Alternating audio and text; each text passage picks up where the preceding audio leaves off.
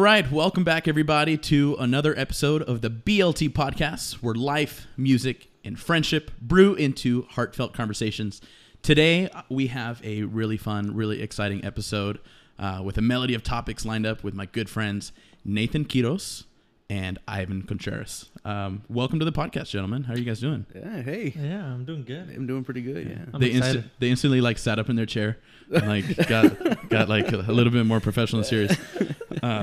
No, we're here. We're having a good time. We've been spending the day together. We live very busy lives. Oh, yeah. And so today has been an awesome day. We actually, maybe this will be on my YouTube later, but we recorded a very hilarious version of... Oh, yeah. That was amazing. Anyway, we'll talk about that later. But yeah, welcome to the podcast. This is episode 2. And so this is very brand new still to me, but you guys listened the very first week. Nathan was actually kind of our featured outro music, which is really cool. Yeah, I felt very honored by that, by the way. Yeah. It was very surprising when I heard at the end. Yeah, and you guys will see the intro music for this episode is actually provided by him too. We literally just hooked up the microphones and he started playing, and He killed it. it was fire. Oh, my God. I was blown away. Like, he took like 10 minutes to do it. While I was plugging in microphones. Yeah. He took 10 minutes. Then he was, all right, I'm ready. And I was like, oh, me and Brandon were like, what are we witnessing right now, bro? It was crazy. I appreciate that. I mean, I like guitar, you know? He likes guitar. So anyway, we'll let these guys introduce themselves kind of for today's episode. We're going to talk a little bit about, I don't know, it's going to be a hodgepodge. We're going to talk about how we met, you know, what music has kind of played a role in our lives, some funny stories here and there. And then we're going to go on to our careers. Both Nathan and Ivan have both started a career this year, which is very cool, very interesting. And yeah, we're just going to kind of riff off, talk about some self-care. We're going to talk about some of our interests outside of music, and we're just going to have a good time. We're sitting here on the couch. Sorry. Nathan's chilling, wearing a donut t-shirt. Hey. Ivan's got his blanket on. I'm cold, guys. But anyway, Ivan, why don't you go ahead and introduce yourself? Tell us who you are, what you do, all that good stuff. Yeah, my name is Ivan. I just graduated in May. This is my first year teaching. I'm a middle school band director here in West Texas, and it's been going great. Yeah, it's been tough, but it's fine. Well, my name's Nathan. I graduated last year, December, from UTBB. I'm a first-year teacher, too. First year, I started off in January. Only taught one subject, was health or youth leadership, and now they stepped me up to 3 whole subjects. Teaching reading enrichment, which is just something to help the people who failed the STAR test for reading. And, of course, I got health, and I'm also a social studies teacher. Almost got hired as a band director over there where I'm from. But, yeah, I'm still doing that. Still got my band and my music stuff going, but...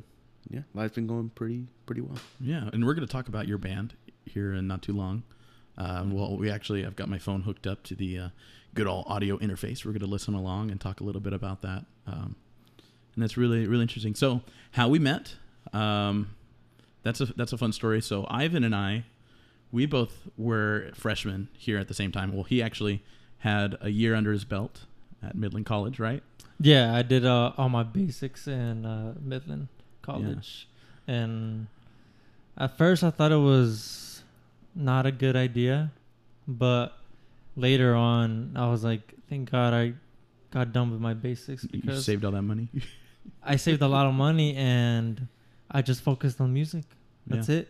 I just 100% on music, and it was amazing and stressful. Yeah, we went through all the core music classes together. We were like one of the only people in our music theory classes that actually did the homework. Participated in class. Especially in COVID. Yeah, we're one of the few that survived. But yeah, we've been literally together since the very beginning. I will say, Ivan is a very stoic, introverted personality. And so apart from a couple sentences, even though we actually spent a lot of time together. I didn't really get to know Ivan until the end of our sophomore year. I think it was last year. No, junior year. Last year, when Francisco came. Yeah, we're all tied together by Francisco, who's not here today, but he's kind of the glue. And then Nathan, tell him about how that happened. I was a hogwash of majors. So I went to UTSA as a music performance major, right?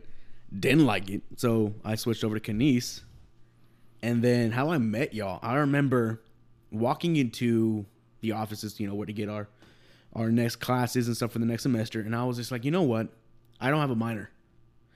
So I was like, I'm not going to be just some history teacher, yet I'm already a history teacher, but I was like, you know what? I want a minor in something that, I'm more passionate about. And I cannot tell you how big my what's the person that you go to help with your classes and your advisor? Advisor. Yeah, my advisor's eyes grew so wide when I said I want to be a music minor. But she's like, you're a kinesiology major. What the heck would you do that for? Like, boy? what are you doing? Like, do you know music? And I was like, do I know music? Well, no. As soon as I did that, she got everything set straight. I talked to some of the professors over there in UTPB, and first day, I was absolutely nervous. So I met Brandon before I met Ivan. I remember that because I remember I was still kind of getting used to it, but I went to brass ensemble rehearsal, and that's when I started to first day of school, bro. Yeah, it was the first day of my senior year, and I was like, oh my God, I don't know nobody. I don't know what to expect. And we just had that first meeting as a brass ensemble, and I was like, shoot, am I even at the right building? I didn't even know where I was. And what was it called? I just remember seeing the widest eyes. Oh yeah, all of y'all. We're like, this is a grown dude. Y'all can't see him right now, but he's like got a full beard, very strong looking man. My first thing was like, okay, he's probably in the wrong class. Like, this guy looks like he'd probably beat us all in a fight. Doesn't look like a musician. But there I was with my trumpet case. Yeah. I just walked in, and I remember it was tough. Nobody really talked to me because I didn't know anybody, and I tried to be friendly. But I remember Frankie was the first person to talk to me, and it was Lindsay, because that was trumpets, whatever. And then it took me a while to talk to you, and then and then it just, I don't know how we started to approach each other, but then we started being the best buddies and messing around. Yeah, on brass ensemble all the damn time. We got to do a lot of fun stuff. Like both you and I, we arranged some pieces and conducted some pieces for brass ensemble together. Yeah, that was really fun. I really enjoyed brass ensemble with you, not gonna lie. And then I started to get to know you and your music, and then we were all like, "Holy cow, this is a amazing badass trumpet player that can play guitar. That can play guitar. That can do all this stuff." And I was like, "What can I do? I can hold a trombone and go wah wah." No, but I remember we had to answer a couple of questions, and my thing was like I played in a metal band, and then everybody was like, questions. Right after that was a bunch of questions, and I was like, "Oh shoot." But then after a while, I remember meeting Ivan. We were all in a group together. We're all just jamming out, and I finally got to talk to Ivan, and we just kind of clicked. It was Francisco. He's the glue. Yeah, it was honestly Francisco because we were all with Francisco in that piano room, and you walked in. Wait, like the first time I met you was in that stupid class that we had where all the music majors, the band majors would go.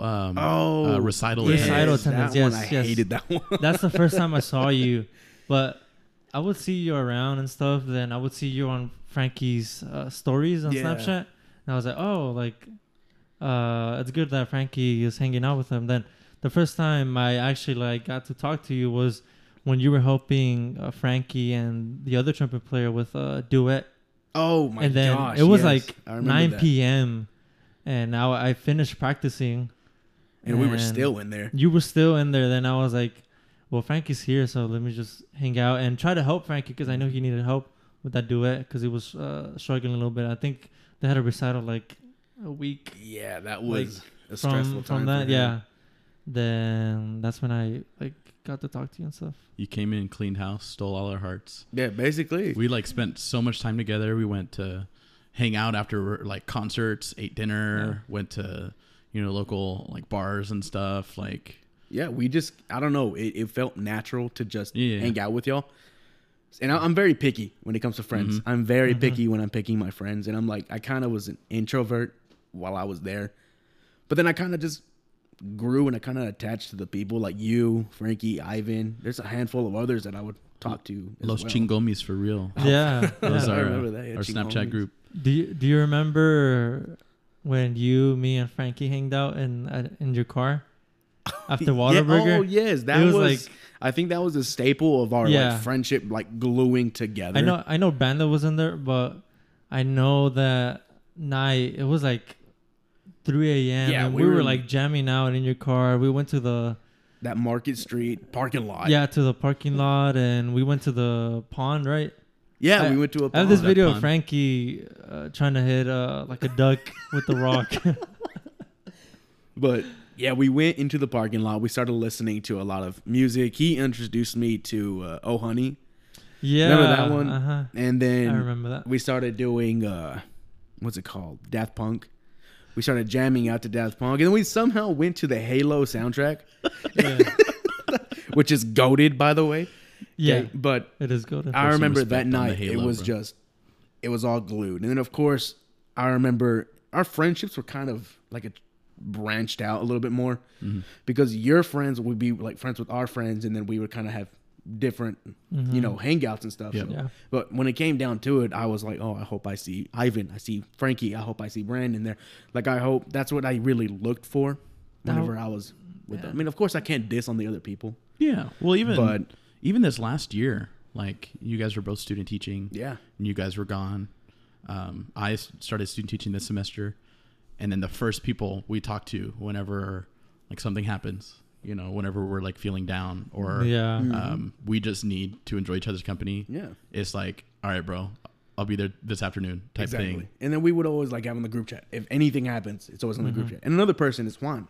Like, I always had connections with I wish Juan Juan too. was here. Yeah. I know. I know he'll listen to this. I've talked to Juan so many times yeah. about like my struggles and like about teaching and stuff. And Juan, I think it's for both of you. Like, he just talks and talks, and that's amazing. Like, I love Yeah, that. he does. almost every time we have like hour-long conversation in the phone, which is crazy.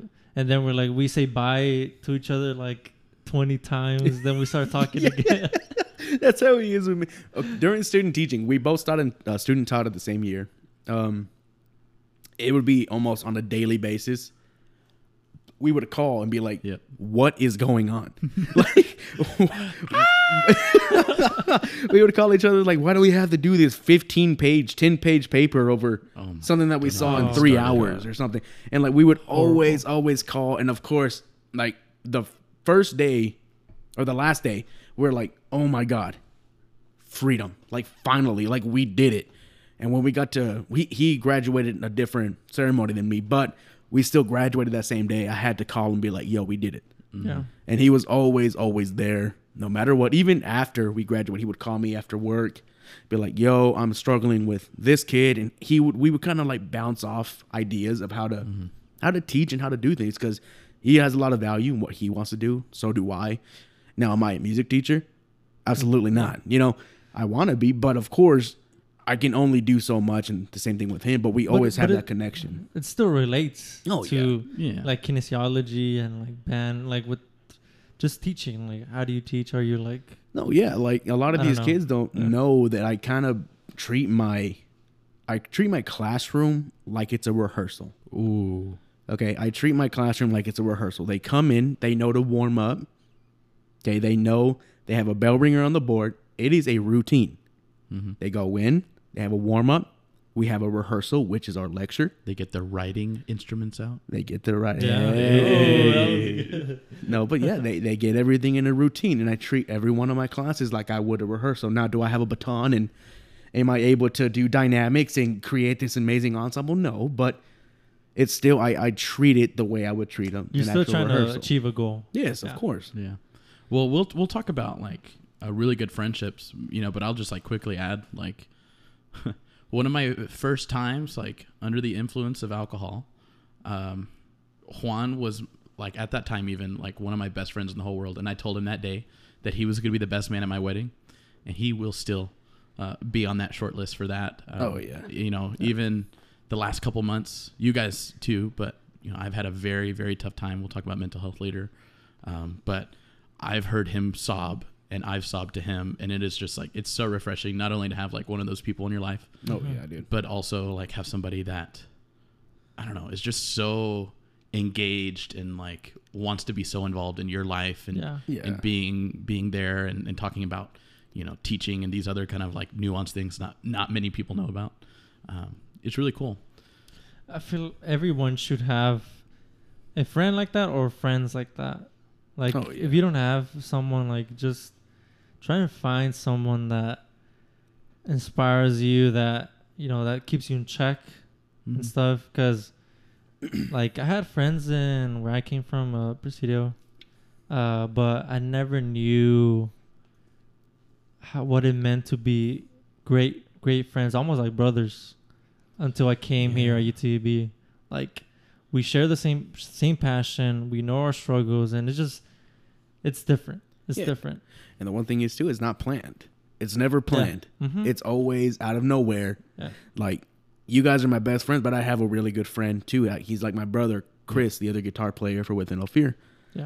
First day I remember meeting him, we went out to drink, and it was one of those nights where that alcohol got to me, and I started sobbing with him over what was going on in life. And I remember, like, I felt so bad the next morning. I was legitimately like calling, was like, hey, yo, I'm so sorry this happened. But then he was like, yeah, no, it's okay.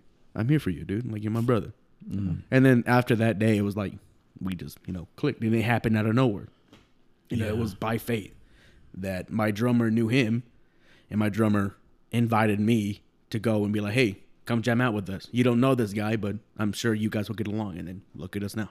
It's always so interesting. Like, I used to tell people, I moved around a lot growing up, and so I don't think I really had that like best friend, like that like really close person, like from birth, that you grow up like playing in the backyard together and going to sleepovers and stuff. And surely I had friends along the way that did that, friends that I still like love dearly to this day, even though we don't talk as much.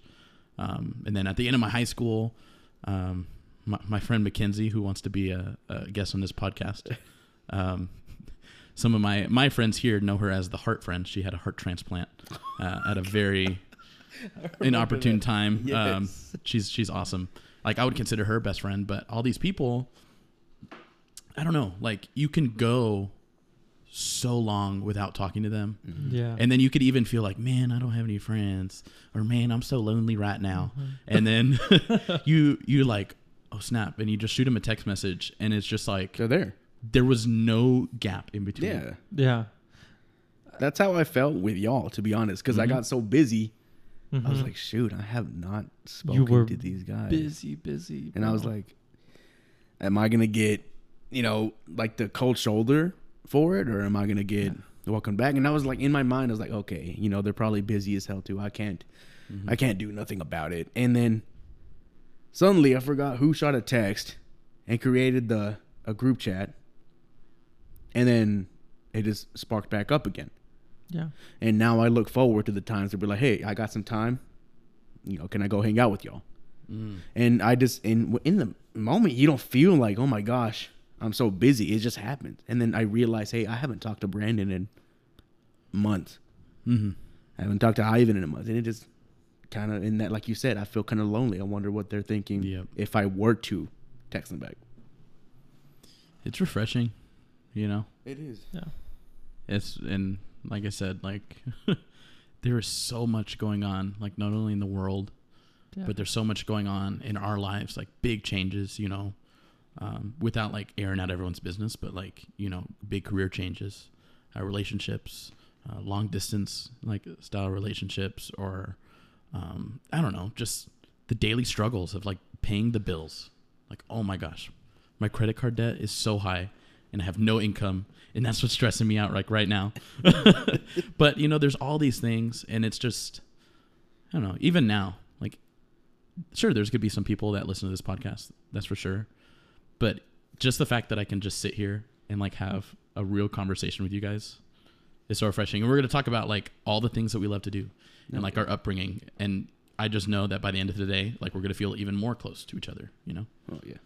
Everybody has struggles. Everybody. Like, you're not alone, man. Even Beyonce has struggles, bro. Whoever's listening, like, you're not alone, man. I mean, like Beyonce, Jay-Z, I would have a struggle too if I had to be with Jay-Z. Oh my god. So let's talk a little bit about music specifically, but our backgrounds. I'd like to add, we're from very different point of views. We're all from small towns. yes. Ivan is from a very small border town, Presidio, right? They have a very small band program. I'm from a small conservative area of Texas outside of Austin. I'm a transplant here. Nathan's from a small town that's about an hour away from here. But we all had very different kind of upbringings. So Ivan, like, I guess we can start with you. You grew up in a musical household. You want to, I don't know, what led you to this path? My first instrument that I played was the drums. And that's when I was like 4 years old or something like that. Like, my dad is also a musician. He's in a band, A very popular band. I don't know if he wants us to share the name of it, but it is quite possibly the coolest, most renowned. What is it technically? Is it a Tejano band? Norteño. Yeah. Like, literally, whenever people found out who Ivan's dad was, they started like fangirling. Yeah. Oh my gosh! I know. Like, suddenly his ops became his friends. You know what I mean? Like, But yeah, my dad brought me a drum set. Then that was like my main instrument till like 6th grade. That's when I started a band. Chose the saxophone. I didn't really have a choice because like my dad was like, "Well, I have this like $200 saxophone from one of my friends that's played the saxophone." So here you go. I already wanted to play the percussion, but it just was just like, it's expensive. And then they were just like, "Oh no, we have the saxophone." So I was like, "Yeah, fine." Then I always knew after graduating high school that my life was gonna be about music. I knew that. I wasn't sure about being a band director. That's what I was thinking in middle school, and like honestly, like in junior year of high school. Then I started realizing like, oh my god, band directing is awesome. One of my band directors from all the way from 6th grade to 12th grade really inspired me to be a band director. She amazing band director. She could play every instrument. I was like, oh my god, I want to do that too. And yeah, I always felt joy. I didn't know what else to do. Like, I just knew music. But then later on, I started, playing basketball, and that's my hobby right now, just playing basketball. But yeah, after I think it was my senior year, that's when I was like, okay, I want to be a band director. And Presidio is an interesting situation too, because at least then, I know you guys do now, but like there was no marching band. No marching band whatsoever. Well, you guys don't have a football team either, do y'all? Nope. So like it was, I bet that'd be really awkward to have a marching band, because out here in Texas, if you're in a marching band, it's probably because there's a football team. Yeah. You know what I mean? Most schools don't just rely oh wow, we can't wait for a show, the marching band show. It's always, oh wow, it's a halftime show at a football game. And I felt like, wow, like how you guys have never had a football team. How did that affect like performances for you guys? We had a football team, but that was like in the early 2000s. So, but we were just horrible. So they just like, ouch. What's it called? They just terminated the football program. But yeah, until now, I think like 2 years ago, that's when they started the marching program again. Like, there's no football team, but there's a marching program that actually like do like shows and stuff. But I wasn't part of it. So I would just say you weren't a part of that marching band stuff. Then. No. So all you had was concert? No. We would march in parades and stuff, but that was just like left.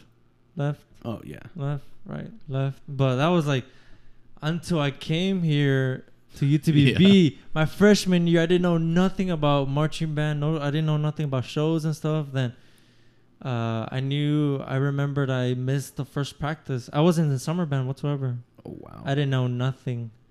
Then my first day of school, there was marching rehearsal, and I didn't go. Then I remember the next time we had a marching practice, they were like, "Oh, we have this extra spot, so you're gonna march." Then I don't know who taught me, but it was just like 15 minutes. I was like, "These are the basics of marching. Like, here you go, man." You quickly became like one of the best marchers, though. I will say that. Like, I don't wouldn't have think even so, man. guessed that you had never done that before.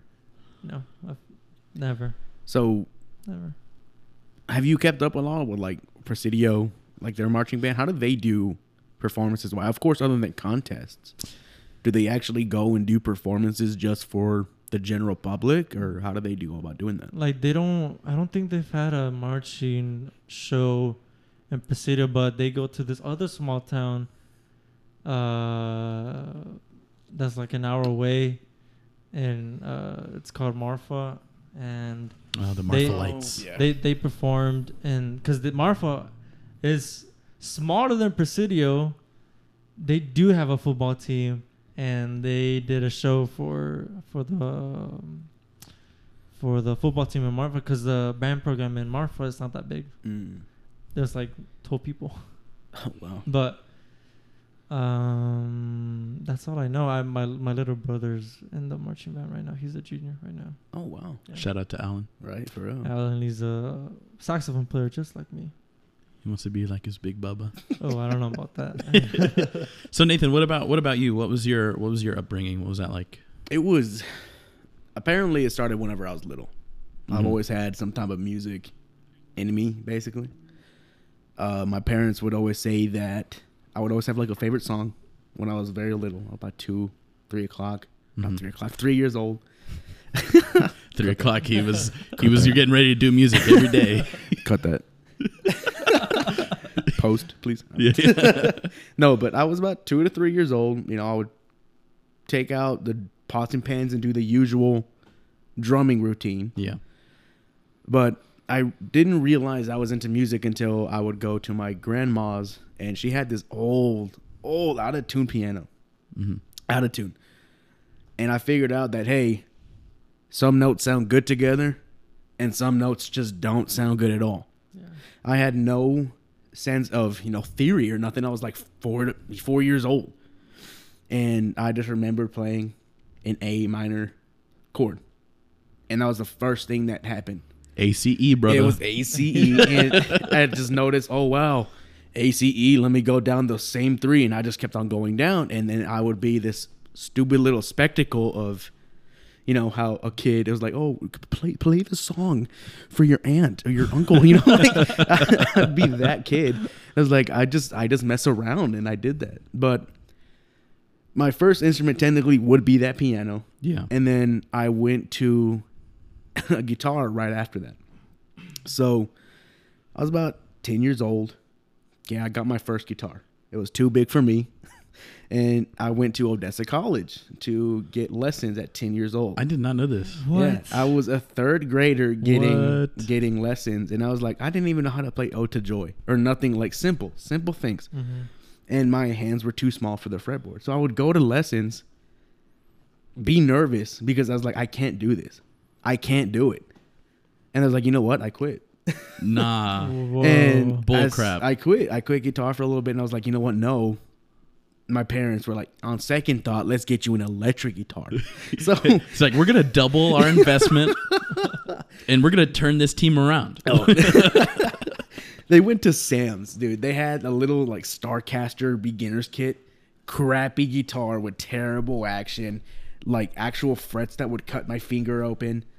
And then I didn't know the first thing to do, except there was a button that made the thing go boom. So it was the overdrive. Okay. And then I was like, oh my God, what is this? And this thing had a whammy bar on it. And I did like a little like stupid dive bomb on it. Like really, really loud. And my parents were like, shut up. But like, actually, we regret this purchase. I want to return this. But Man, if I would have learned guitar, even if it was like a $5 guitar, I feel like I'd have so much better luck with women. Guitar, piano, like those cats, you know, they know how to work their way around the playing field. But anyway, Like I know how to play piano, but guitar is just, I feel like it's impossible for me. I always like. well, we took that guitar class. Like we had to take a guitar class. Yeah, but for a whole semester. I still can't play guitar. yeah, I can't play guitar to save my life, bro. I only know 4 chords. That's it. I mean, the same thing can go for me to like the saxophone. There's no way in hell that I could make a reed go and turn it to a note, you know? Well, like I know how to do a trumpet, you know, just buzz your lips. And then I cannot, for my life, will ever be able to play a woodwind You instrument. just gotta blow, dude. dude, saxophone is the easiest instrument to learn, but the hardest to master. Yeah, I know. Facts. Yeah. And that's the thing. But continuing. You can do it, bro. You can do it. I want to. I really want to continue and like try to be like, okay, I want to get the saxophone going. I want to buy a saxophone and just learn how to do it. But and like I tried. But back then, okay, I had this little crap guitar. Granted, I was still like 10 years old. Okay, not even 10. I was younger. I was way younger. I was like 7 because I was in 3rd grade. I remember I was 7 years old, and I was getting lessons. I got the guitar, and I'm like, you know what? I can't make it sound good. So we had this random person from our church who knew how to play guitar. Not amazing, but he knew chords and he knew how to play a song. So my first song on that guitar was Smoke on the Water. Smoke Hey, on copyright the now. water. But didn't we used to play that in marching Dude, band? yes. We did. Yeah. And I remember he introduced me to a little something called drop D tuning. Oh, I see that on TikTok. What is And that? you standard tuning is E, A, D, G, B, E. You get your 6th string, which is the low E, and you tune it down to a D. Mm-hmm. Now you have octaves, so now it's D, A, D, G, B, E, and then now you can just strum the top 3 strings on the guitar. And that D will change your life. Yeah. And basically, you just have an open chord. You have an open D, A, D, and it creates a chord, a power chord, basically. Yeah. And he taught me how to play Smoke on the Water using the drop D tuning. So after that, yeah, I wasn't good. I learned how to play Iron Man by Black Sabbath, and I learned how to play Smoke on the Water. Cool. Classic. So after that came the choice between choir and band. And I was like, dude. You made the right choice, didn't you? Yeah, I went straight to band. Yes. You know, little fact about me, though. Every one of y'all know me about trumpet playing. So what actually happened was I tried out for clarinet first. I was going to be a clarinet player because I don't know why I love the sound of clarinet. I don't know why I was little. I thought Kenny G was playing a clarinet the whole time, even though it was a saxophone. But I was like, I want to be what he's doing. And I was like, I want the clarinet. She's like, Yeah. Are you sure? I think that's a sax. No, I want a clarinet. So I tried. I couldn't do it, like I said, for the life of me. But then my band director's like, you probably have the lips of a trumpet player. 6th grade. And then he's like, can you put your lips together and make a fart noise? Like that. And then like, okay, can you make it tighter? What kind of pedagogy is that? and then he's like, can you do a buzzing? Can you do it like for long? And I was like, yeah. Like that, whatever. And said, now do that in the mouthpiece. And then I became I started off on a cornet. And then a legend was born. Yes. Yes. So yeah, I was in band, and I always had an upbringing for band, and I loved band. I loved the fact that we were able to come together and make music. That's one of my favorite things. Like the brass ensemble thing that we had. If we could all be individual and just create something just by playing an instrument and making something so beautiful, Oh man, that to me was like, I want that. I miss it, So- man. I miss it. Oh yeah, me too. I miss it a lot. Just playing with your friends, knowing that you want to make the concert the best concert ever. Yes. Practicing outside of rehearsals and stuff. It's just, I wish people like had that experience, you know? Like it's amazing. It's There's amazing so many experience. people that don't understand. Yeah, Exactly. they They don't don't understand. understand. That. I hear They music don't. and I get chills because I hear the chords that are happening. And I'm like, dude, people came together and created that. They spoke a language unknown to people and made it work. You could speak Spanish, I could be speaking Japanese, and Brandon can be freaking Mongolian, whatever. And we could all have an instrument and create a language that we all understand, because that's what music was. That's what it was to me. It was a hidden thing. Of course, I learned, like in a little music class, I took my time to learn the scales in that class, because everybody would just blow it off or cheat and just not do it. Yeah. Well, like me, I wanted to do it, because I could always, hey, I can translate this over to guitar and get better. Or I can translate it over to the piano and get better. So I took like those 5th grade little music lessons to heart. Yeah, super complimentary to each other. Yeah. See, my musical upbringing is like very, very like reeled back from what y'all's like. I came from a musical family. My mom was a clarinet player in a very small high school, 1A high school. My dad was a cornet player for a while. My great-grandparents met each other in a band. My great-grandmother was a vocalist. My great-grandfather was the drummer of the band, which that's like really cool history to learn about. But apart from that, like, that's it. And so...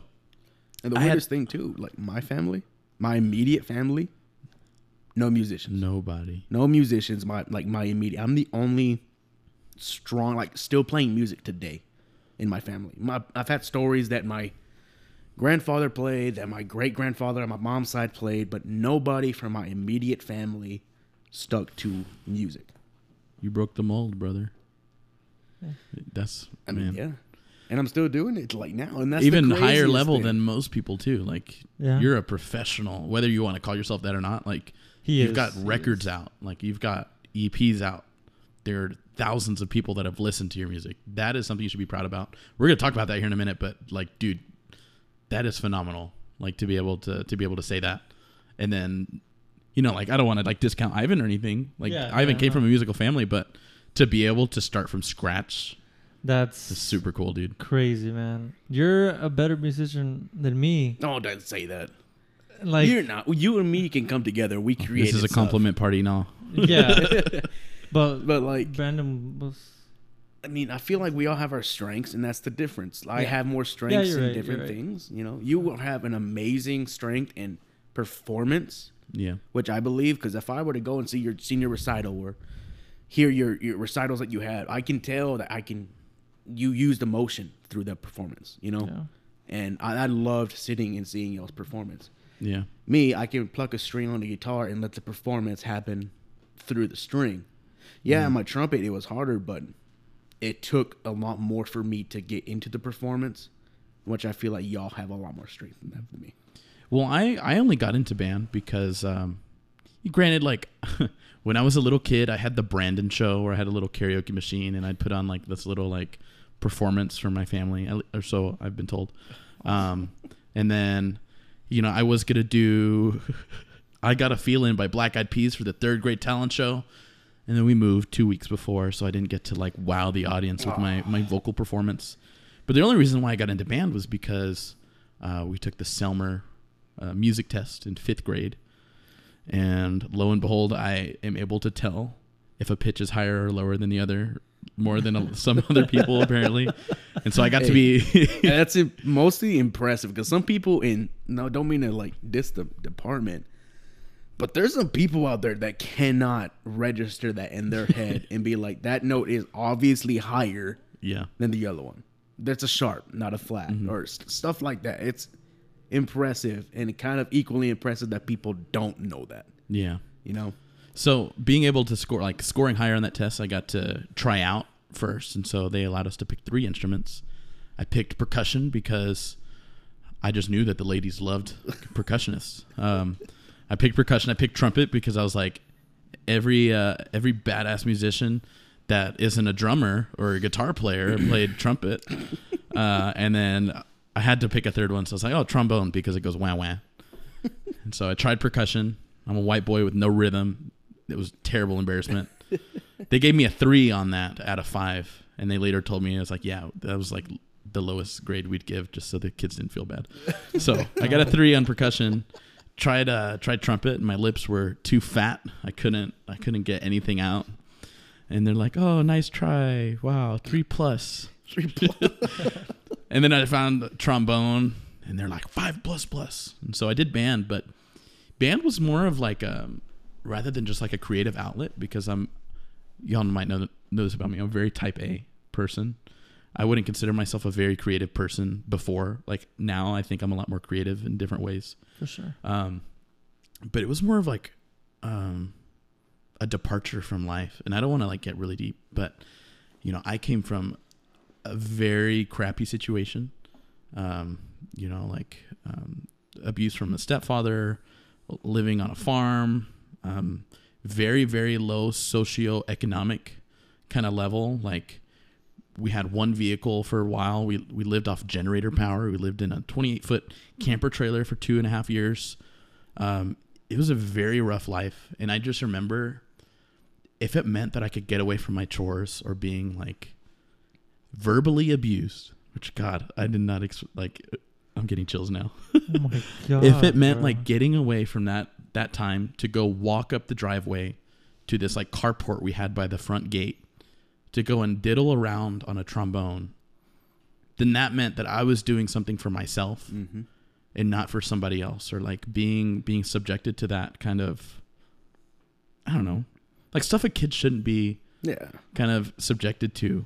And, you know, I was told a lot in middle school that I wouldn't have amounted to anybody, that I was useless, that I would have been cut from the football team because I have no heart and no try. And so I spent a lot of my middle school years trying to like defy those odds. Right. Mm-hmm. And I'm not saying like I practice every day, 6 hours. You know, I did my practice logs, but I went up there and I played, you know, Mary Had a Little Lamb and whatever else other people played. Hawker's Buns. But it was, it became like that extra kind of thing to kind of distract me from life. And so going on a band trip, or even playing football then, same thing in high school. I really didn't take like the actual getting better at the instrument like super seriously, but I totally bought into like the atmosphere that like music allows people to like, I don't know, give to a cause that's higher than themselves. Mm-hmm. And that was really important to me. And so I did the whole thing. I did leadership my sophomore, junior year. And then kind of outside of music, I did this PALS program, which is, it's like a peer assistance leadership group, where basically every day of the week I would go to a different campus and I'd have another pal, kids that were also going through like family struggles, that weren't doing good grades. And I would like mentor them. And when I realized that, like, man, I love being able to coach up these young people and be a support system for them, but also get to do what I love to do, which is music. Like, man, I've got it made in the shade. And I kind of like, I think I mentioned this in my last episode, but I went against the grain. Like, I was very, very good academically. I could have gone any direction. I wanted to be an engineer for a while. I wanted to be a doctor. Wanted to be a lawyer, but when I realized that I felt called to do something different, which was to teach music and to kind of foster the same sense of like home or like support or even just an escape from life in band, I was like, hell yes. Like that's something I want to try. And so I got better at trombone, I will say, like made the region band, made area band, my sophomore through senior year. Wasn't an all-stater. Went to a small school, which is unfortunate. I did. But curse you. You know, I think I had decent chances my senior year. I got braces 2 weeks before the auditions. But you know what? Gosh. So I got braces, had to like completely relearn the instrument in a sense in like 2 weeks. I'm flipping out. Yeah. The year before, I got third chair in the symphonic band, which is the top band in our region. My senior year, right after I got braces, I got third chair in the concert band. Oh. And I was like, dang it. But somehow, some way, just because of how they allocate seats to the area band, I made it. And I actually scored 1 or 2 chairs higher at the area auditions. Wow. Curse braces. But anyway, I decided I was going to do it for a career. Wanted to at least try it out in college, especially with the notion that I could go to law school or medical school with a different bachelor's degree. And here I am. Man, 3 very different upbringings. Right. You could That have is- gone I- anywhere, bro. Oh, 'Cause yeah. Isn't He's- like Smithfield close to Austin? Or Yes. something like that? Smithfield was about 45 minutes out of Austin. I had applied to, I had like 2 of the Infinity Stones. One of them being a poor kid with no money. The other one being a fortunately very smart kid. I was like 3rd in my graduating class. What? And so I got to apply to all these different schools. 1, without having to pay an application fee, but 2, without having to worry about not getting into at least a public school because they got that like top 10% rule. I applied to 14 different schools. What? UT Austin, UNT. Wow. And for the music thing, I did less of those. I'll tell you guys maybe on another episode about my UNT experience because I didn't know what that was. Crap myself in that audition. No, but I'm not going to lie. Like the things you were saying, though, about the whole music outlet, oh, man. That's real. I felt that. And I know you guys feel that, too, like Yes. even now. Yes. Now, in high school, man, I didn't care about anything, man. Except for like my senior year. That's when I was like, oh, you need to practice to get better. Like, but before that, I wasn't like, okay, I'll just play.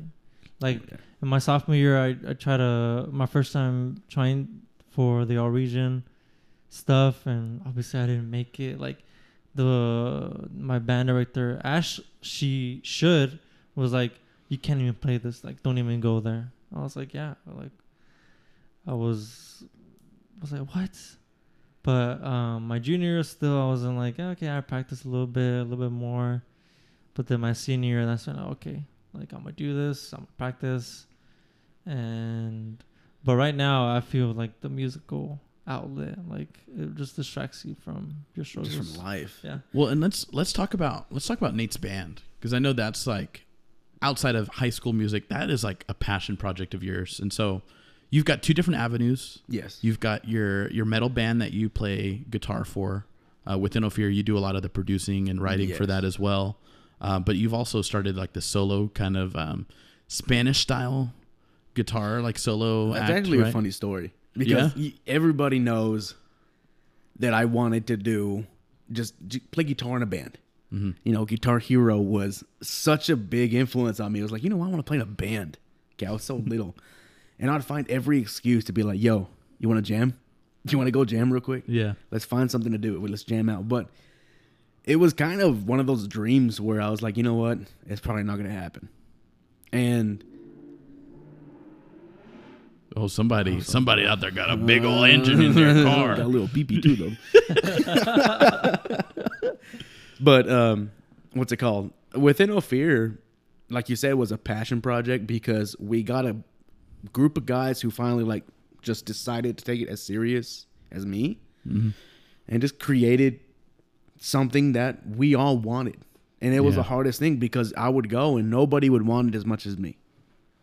And so I did my solo project before it was that Spanish guitarra or guitarra mexicana. That's what it's called. I was actually just learning how to produce, and I would treat that as my demo release kind of thing. Your little sandbox to like try some different things out. And before Within No Fear even started, I started producing my little thing. I had a crappy little amp. Not little, it was a pretty decent little amp. But it had the option to plug in to an interface. And I got on GarageBand and I was like, you know what? Cool. So I got the crappiest sounding drums, whatever. But I still made it happen. And I still released, I think I released almost 35 original songs that didn't make it into Within No Fear. Damn. So I would just sit there and have just a creative overload. Like you said, my outlet. I would just sit there for 2 hours and I would create a song.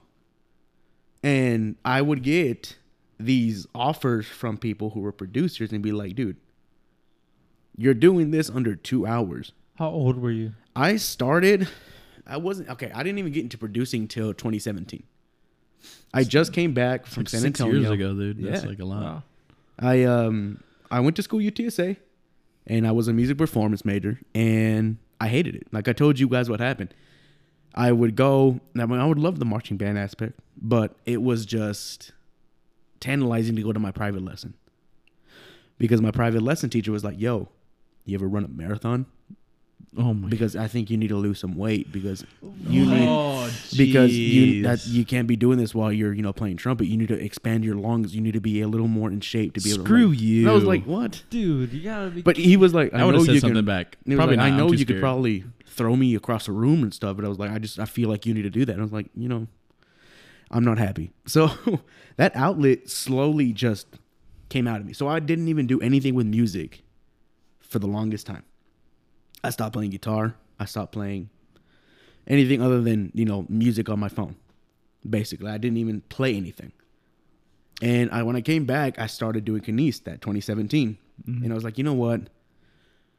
I need to save up, get myself another guitar, and just sit down, don't care what that guy said to me, and start doing things. And, well, it just started off, and I would produce. And it would happen, and that Nathan Quiros thing just became like a thing for demos. And, that's what I wanted to have my outlet. I wanted to let other people listen. And I wanted to share that, hey, I'm doing this. This is my product. Just like the BLT podcast, dude. Yeah, exactly. So, like, I wanted that feeling of being like, this is what I made. I'm proud of what I made. Listen to it. Cool. Yeah. And a lot of people liked it. I was at UTBB and people would hear me. It's like, oh, I heard your EP. It sounds really good. I heard your singles. And I'm like, cool, thank you. These are just demos. And then it didn't even start Within Ophir didn't even start until I believe I met my first guitarist when I was in high school still. But we didn't talk for the longest time after that. Mm-hmm. So it was about maybe 2018, almost 2019, when we finally said, hey, let's get together and jam. I haven't seen you in this amount of years. I think it was a sophomore. And he's like, you know what? I have an idea. I've seen you been posting your stuff. I've seen you been posting a lot of stuff like on Instagram and Spotify and stuff like that. Come through and let's try to make things happen. So I didn't start doing the Guitarra Mexicana until like this year, because I was like, you know what? I want to venture my genre from something just different from metal. I was always metal.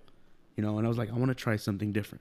Well, and I've got some songs pulled up here. I wanted to at least listen to the beginning of them, just to kind of like show people. So your metal band is called Within Ophir, but it's OPHIR, Within Ophir. Funny story, by the way, just before you play Ophir, we didn't know it was a religious place. Like apparently it was a place in the Bible where it was almost like Babylon, but not really like Babylon. Really? Yeah. People like went and traded gold. There was a very rich city, this and that. And every time you look up our name, something always pops up about that. So it was like, oh my God. So where the actual Ophir came from was this chasm. It's a Grand Canyon on Mars. Yeah, yeah. So one of our buddies was like, how about we put just Ophir? And then the other buddy was like, how about Within the Ophir? And we all finally agreed on, okay, how about instead of Within the Ophir, it's Within Ophir. And dude, we kept it's such a cool name. But yeah. That door creaking. Ivan's taking a bathroom break. But yeah, I'm just real quick, really, really cool for you guys to do. You guys started booking your first gigs last year, went to those. There's very highly attended, actually. Yeah, we did a couple festivals. Very surprised by that. Yeah. But we were loved, and we really loved that people supported us for that. And this one is called Ataraxia. We can listen to a little bit here. I don't know if any of our listeners here are like mega metal fans. I would say that I'm probably not, but whenever I heard these, I was like, it's hard not to appreciate like some of the work that goes into this. So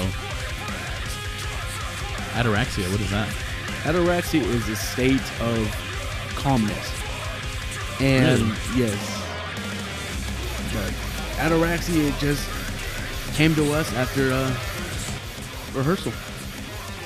And it just happened. We just didn't even record. It was riff after riff after riff. Drum came through. Bassist played what we played. We all had a riff to it, and then it became what it is. And right now, it's our top charted song. Yeah, this was actually the first song I ever heard of y'all. And, as someone that's... My older brother is into metal. As someone that doesn't really understand, like... I'm like, oh, I don't know what the lyrics mean. But at the same time, it's like, you feel what the vibe of the song. Like, you can tell, like, This song actually has a really dark story to the lyrics. That's what I feel. And a really dark feeling, of course, for Ataraxia in general. So I'll go into detail about what that is once you are ready. I can fade out a little bit if you want to talk about it. So Ataraxia, it is a state of calmness. I believe that's the definition of it. Ataraxia was kind of a birth from the struggles that Within Ophir was having in the beginning. So we would have struggles of getting people to rehearsal, getting people to join our band, getting people to start. And of course, the biggest struggle was with our vocalist. Of course, I love him to death. He's changed so much. But I hope he doesn't listen to this podcast. I'm just kidding. No, but I mean, it was a tough thing for him. He was going through a lot, and he was undergoing an addiction from drugs. And it was to the point where he wouldn't, hit us up to jam anymore. He wouldn't talk to us.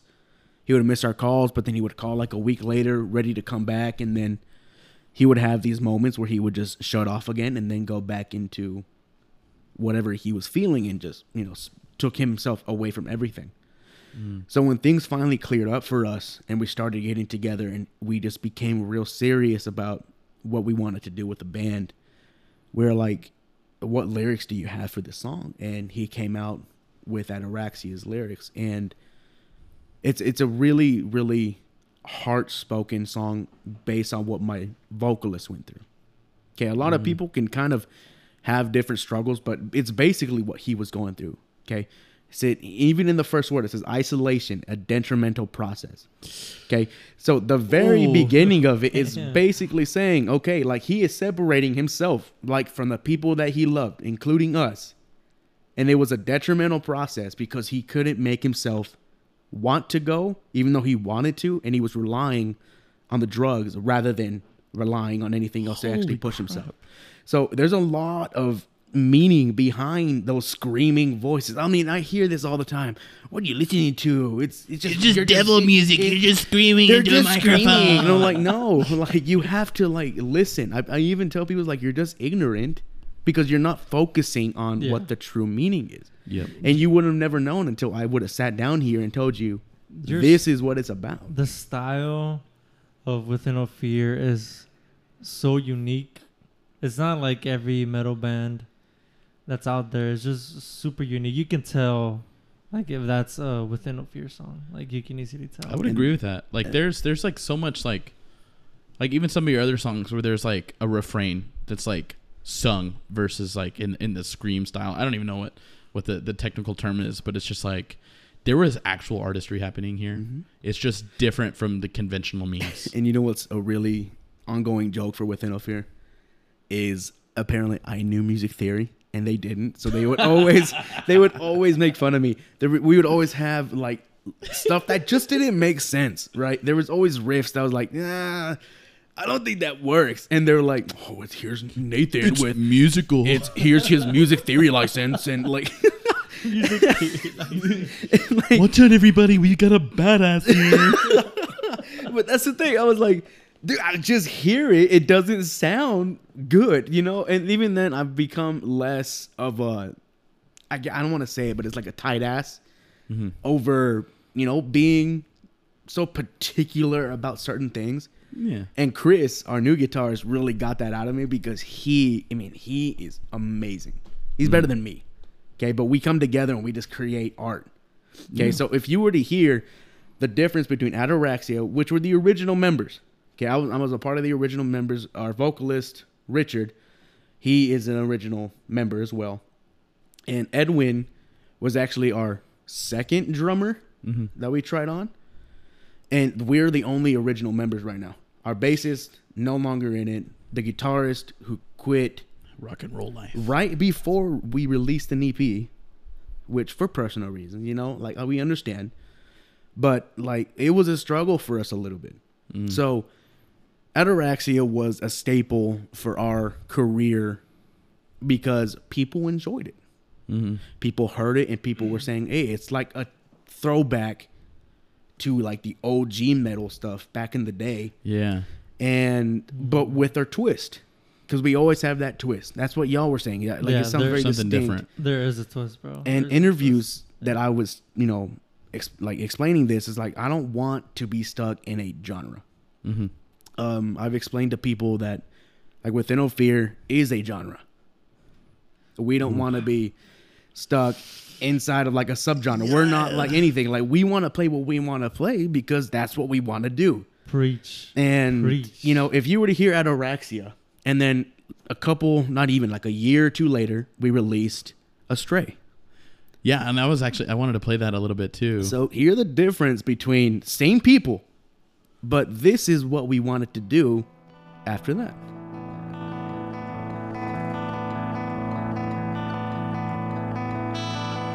I love this song, dude.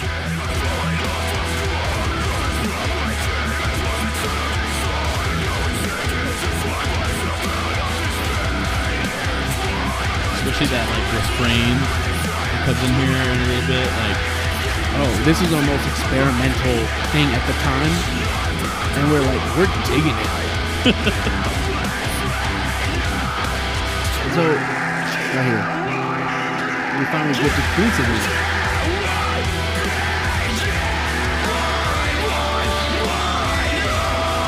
I love that. And I'm on my own.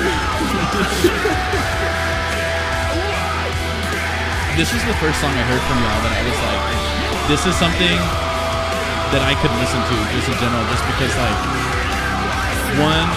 not just saying like, oh, they finally do some clean singing that I can understand, but like, I don't know. But also right here, we love to mess with meter. We went from 4/4 to 9/4. That's the twist right there. That's the twist. That's what we're trying to do. Yeah. And then of course the harmonies.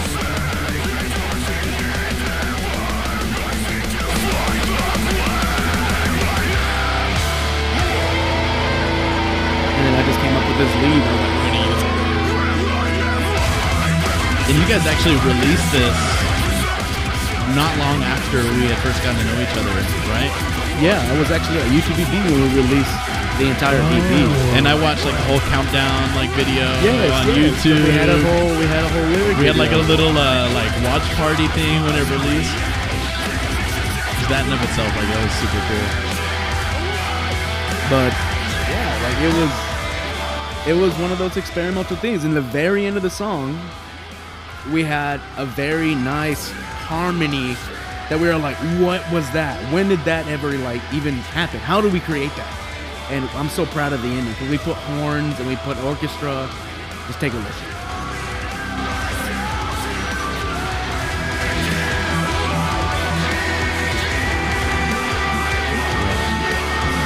So good, bro. So good.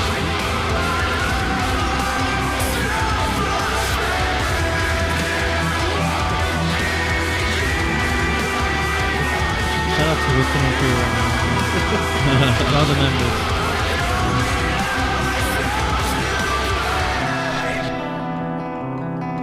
In that outro.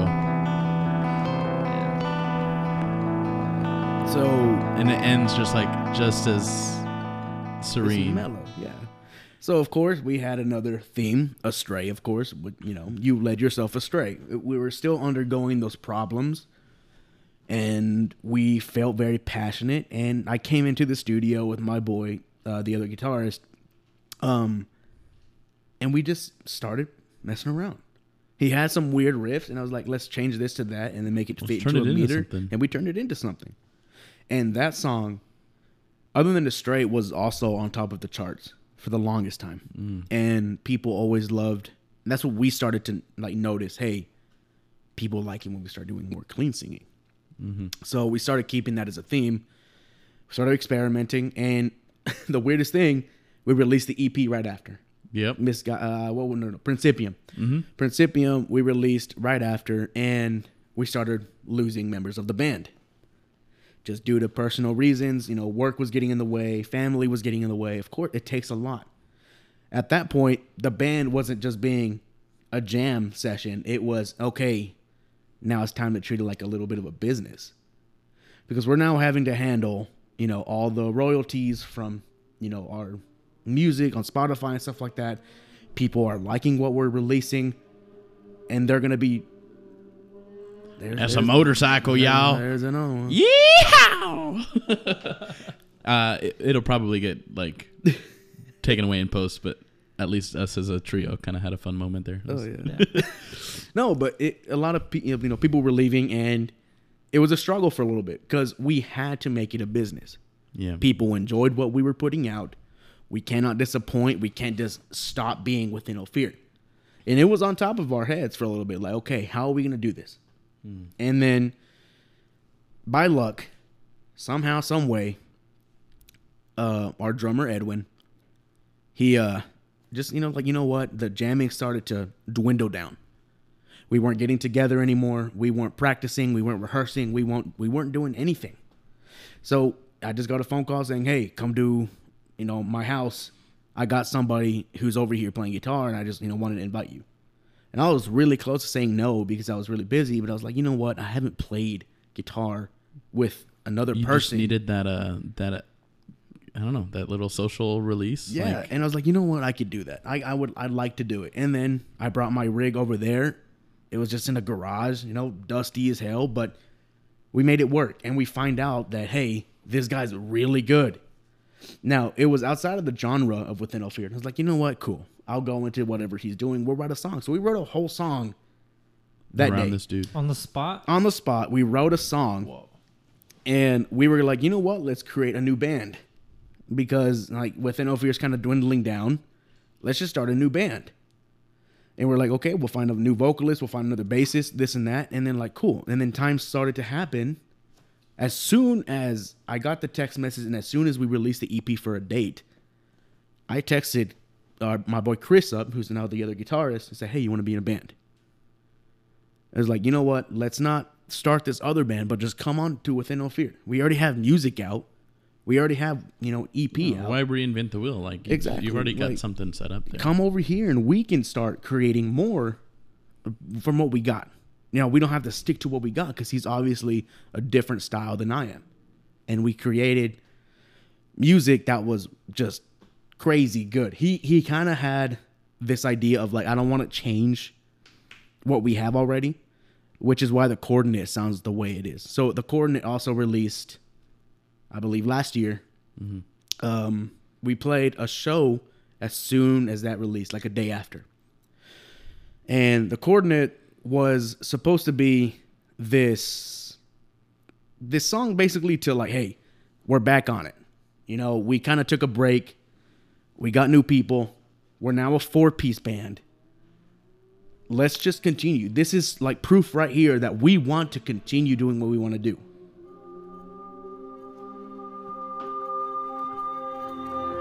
And this was the staple for the new Within No Fear. And this video that y'all put out with it is so cool. Y'all, this is stuff you can find on Spotify, Apple Music, YouTube. And I understand a lot of people metal isn't something that is for everybody. But just trying it out, or if it is your thing, definitely check these dudes out. But even if you just like music, you should just check it out, you'll learn something from it. You definitely learn something from it. And the weirdest thing is I had to teach Chris all the new songs. All of the old very songs. Quick turnaround. He, in a week, got all of our songs done. And I had to explain to people who don't like metal, it's music. Whether you like it or not, it's not just screaming. There's thought and there's soul behind it. The dissonance that happens is there for a reason. The scale that we use is there for a reason. The melodies and harmonies are there for a reason, just like any other song. And just these people that just need to be okay, let's give it a chance. It's just something different, And I just want to kind of pivot now, just to kind of show the dichotomy of what your guys' style is, or what your style is. Yeah. Go into El Camino now. Real quick. Oh yeah. Because even then, we dove deep into what Within No Fear wanted to be. So we were very, very fortunate to get a feature from Michael Barr. Oh, yeah. Okay, Reminisce, right? Yes, of Volumes. Volumes is this band that I grew up with. Okay, it was this crazy feeling that I had on my DAW, which is my digital, Logic Pro, whatever, the voice of Michael Barr with this song. This song was written on a couch inside of our vocalist's house, Richard's house, on my little laptop. And then we sent it out to Michael Barr. He came back. I got to mess around with his vocals, sent it out to get produced, and Reminisce is like now the actual sound of what we believe Within Ophir should be. So we're very thankful that we have Chris, and we have Richard. Shout out to Christopher Erb from Neon Graves in Amarillo for producing our music and always sticking to our stuff. And yeah, Reminisce is honestly the top on our chart right now, other than Adorax.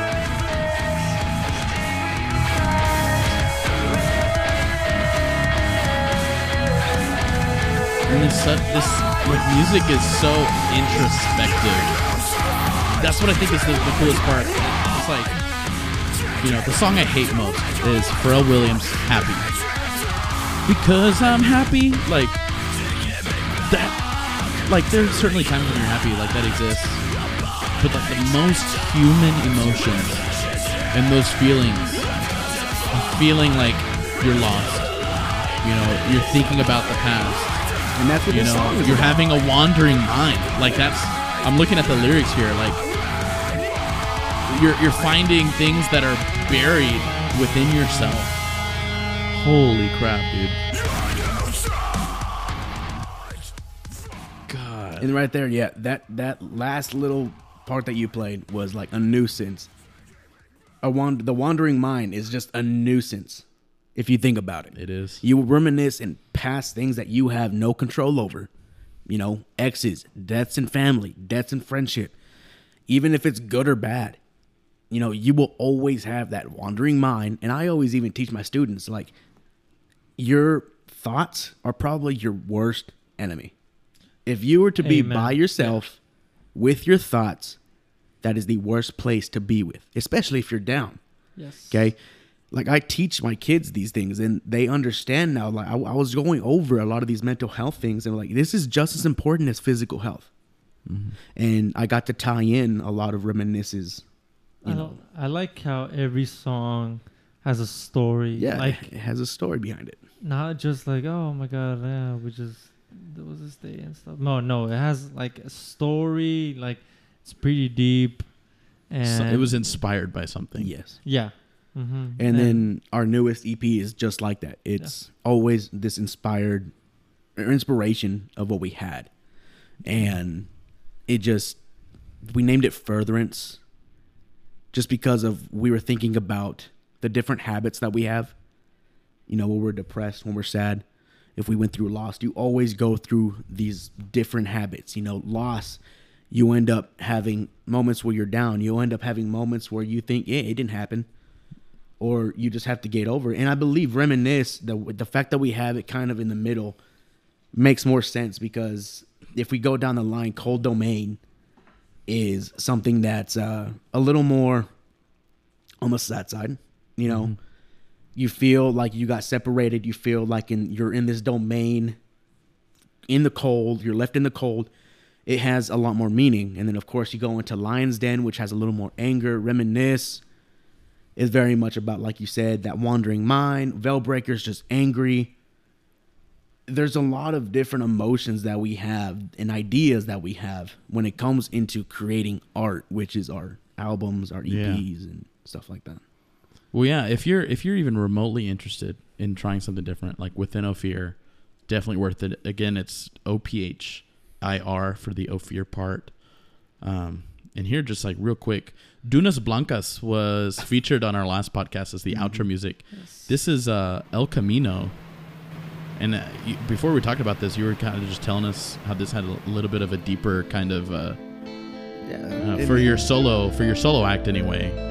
Yeah, for my solo stuff, I mean, El Camino just came about because I was driving from San Antonio and back. I had no air conditioning. in my car. Been there, dude. Okay. So I'm just no radio because I was just so mad that I didn't have any air conditioning. I was this hot. And I kind of settled down and I sat at a rest area and I was like, you know, I gotta have this love for what I do, because no matter what, I still love to drive. I love the drives. I go out for cruises.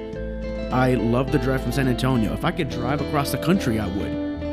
It's just like I'm thinking about that. El Camino, the reason why I, started off with that truck, which I recorded myself outside in a carport, was just that I have this love for driving and the respect for, driving itself. Long road trips, short road trips, the trip from here to see y'all, the trip to go and see somebody 5 hours away. There's always this love behind it for me.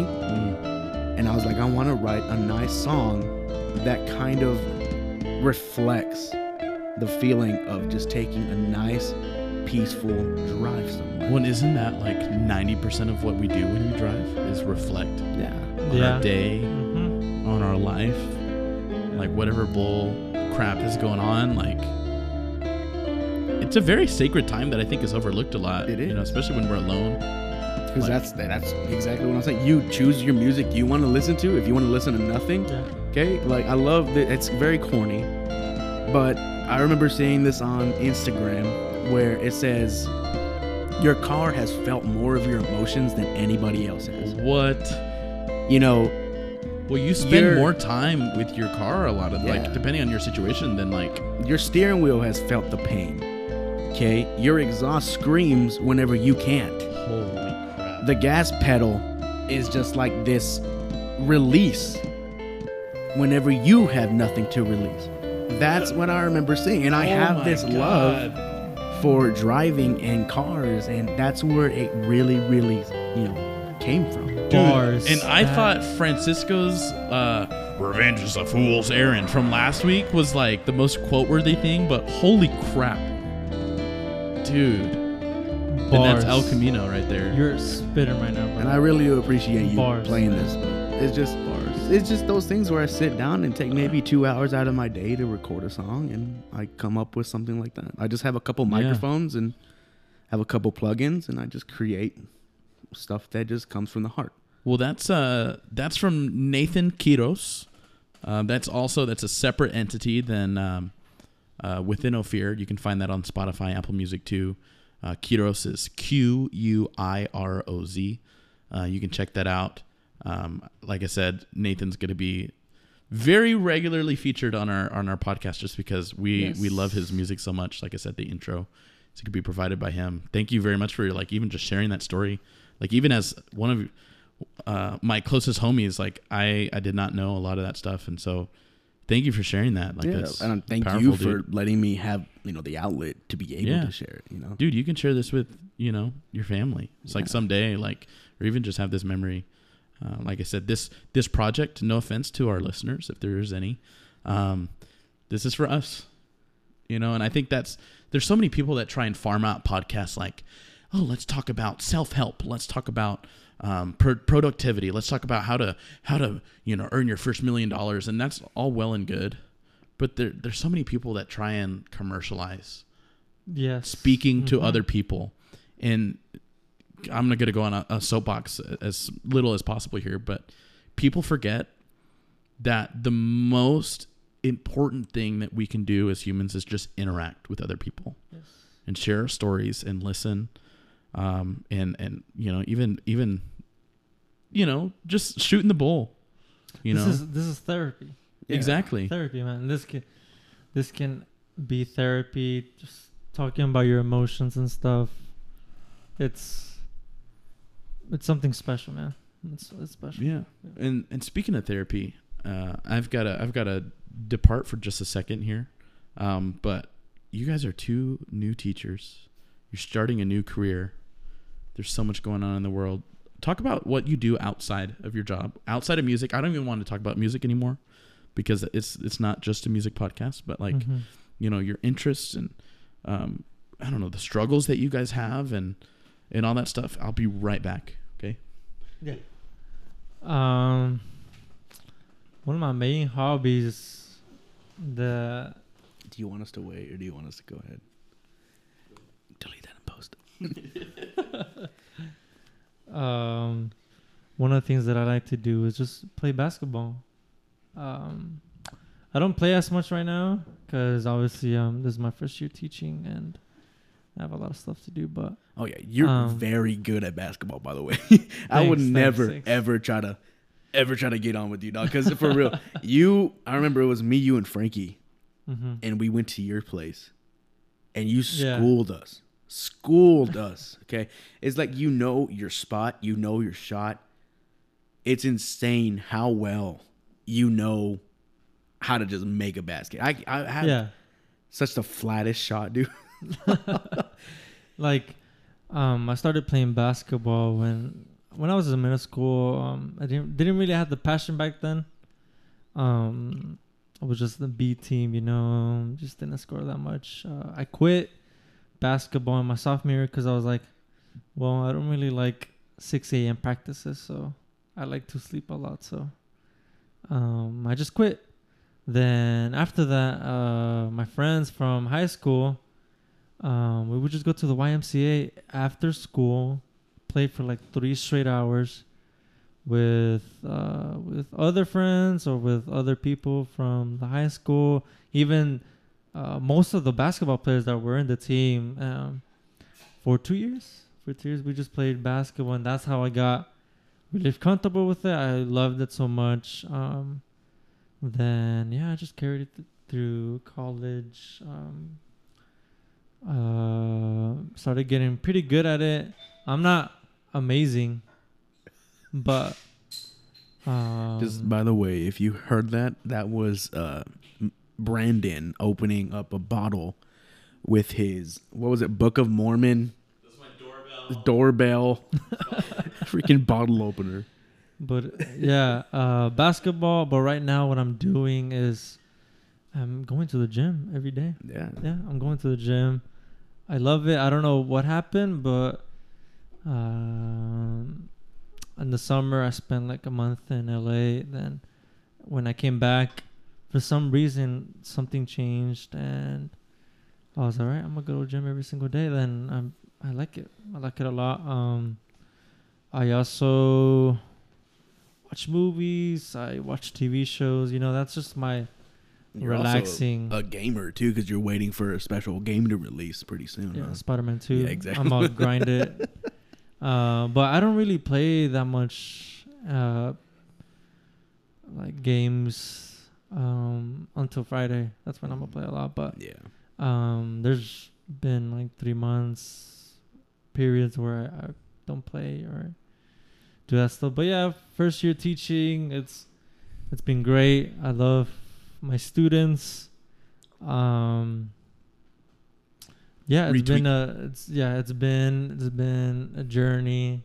I'm still learning, which is surprising. I'm still learning a lot.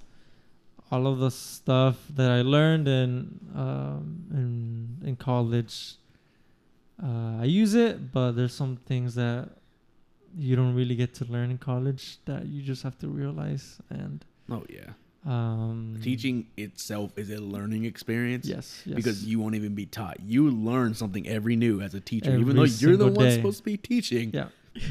You learn something every day. It's not always about music. It's how to talk to students, how to plan. Yes. Oh my How gosh. to plan.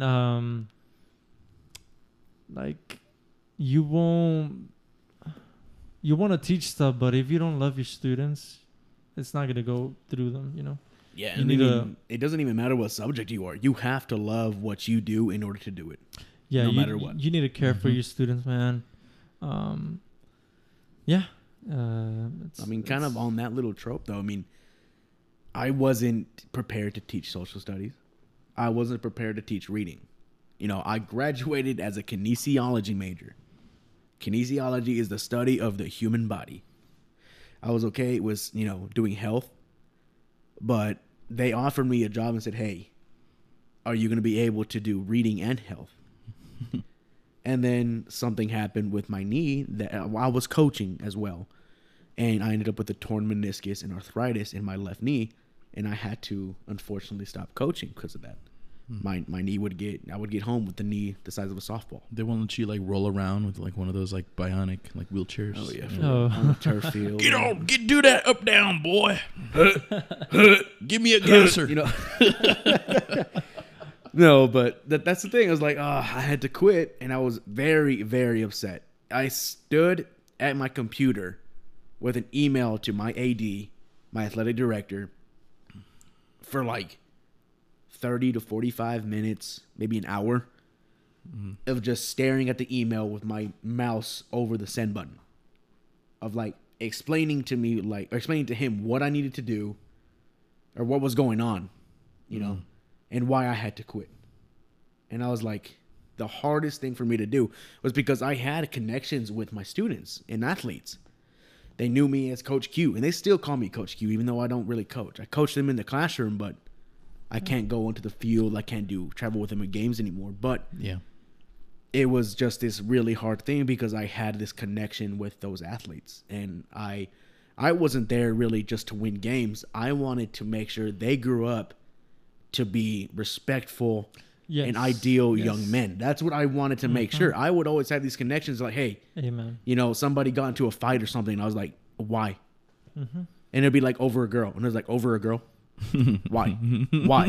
And they open their eyes and they're like, wow, you're right. Or There's they so would much just more have to life. they just have more like those deep connections where they can go to Coach Q and talk. I like my students. I don't. My goal is not to be like, okay, I want you to be like a master in saxophone or master in flute. I want them to be part of something special. I want them to feel what it means to make music and all that good stuff, and also like just being respectful to each other, and you just want to make sure teaching them life lessons. You make sure they're growing to be just leaders. Yes. Because every person I believe in this room is a leader somehow in their own way. You've led ensembles, you've led a class, you've led your friends in a friendship. You know, you can stand up and be a leader if you truly want to be. And that's what you have to teach these kids. Anybody can be a leader. That's not a part of a curriculum either. And that's the hardest thing that some people have to understand, is that you have to understand it's not going to be on a curriculum. You cannot just be on a PowerPoint how to be a leader. You're never going to be ready. You're never going to be ready to be a leader. Never. But you have to somehow teach these kids that some things are good, some things are bad. You have to be able to conquer the good, and you have to get over the bad to get to the good. Well, and I think that so many people think that leadership is such a conventional idea. Like, there's one person that gets out in front of the team, and they lead them to victory. No. You know, like they take them there, they carry the whole team on their back. No. But like, leadership is such a different concept. Like, there's this picture I love. You know, I taught this leadership seminar a couple years back, and it was like this picture of a wolf pack. And maybe the people listening to this don't know, but like the alpha male, the leader of the pack, isn't the trailblazer. It's not in the front. It is behind the older and sick and the younger pups, the younger wolves in the very back. They lead from the rear. And so, you know, some people are like, oh, to be a good leader, you have to be well-spoken. You have to have the loudest voice. You have to be the most intelligent. But leadership, all leadership is somebody that's willing to do the dirty work. Yes. And to maybe put themselves on the line. And man, I don't know if he listens to this podcast, but one of my cooperating teachers was talking to one of our 7th and 8th grade classes about bravery. You know, like, you know, what is bravery? Oh, not being afraid to do something. Wrong. Bravery isn't the absence of fear. Bravery is that decision to do something even though you're afraid of doing it. Yes. And that, man, that quote alone. You know, even myself, you would have asked me what bravery is. It's like, oh, it's like Superman. Like, you're super powerful. You can do whatever you want to do because you're just brave and you just forget about the fear. No. bravery, leadership, they all tie together. Like, it's literally just the ability to put yourself in an uncomfortable situation to help the other people get to where they need to be. And that's what the coolest thing about teaching is. And I don't even know if I have the right to call them my students, because I'm just a student teacher. I mean, you're still, a student teacher is still a Yeah, teacher. yeah. You have like, students, you're man. still teaching. And it's just like, Those are your students. of course, my goal, at least in the meantime, like at high school, we've got a competition show we're working on. We've got to get the product good. We want to make them good musicians. At the middle school, they're still developing on their instruments. They've got to be better players and all this stuff. But at the end, like, my leadership style is, one, they're having a good time while doing it, and they're realizing all the intangibles of that teaching. But at the same time, if I can help them be better people, that's it. Yeah. Like, that's literally the bottom line. You don't have to be the next, gosh, I'm going way off. You don't have to be the next, like, Big Nelson Mandela. No, yeah. You don't have to be, whoever. You don't have to be the next Martin Luther King. You don't have to be the next Iggy Azalea. Like, you don't have to be these, like, big people in the limelight, being recognized for your work. As long as they realize, one, they're passionate about something, two, that they're able to find the answers to develop themselves, to, I don't know, to find what they're passionate about, yes. But two, like, how to get better at that and how to help other people.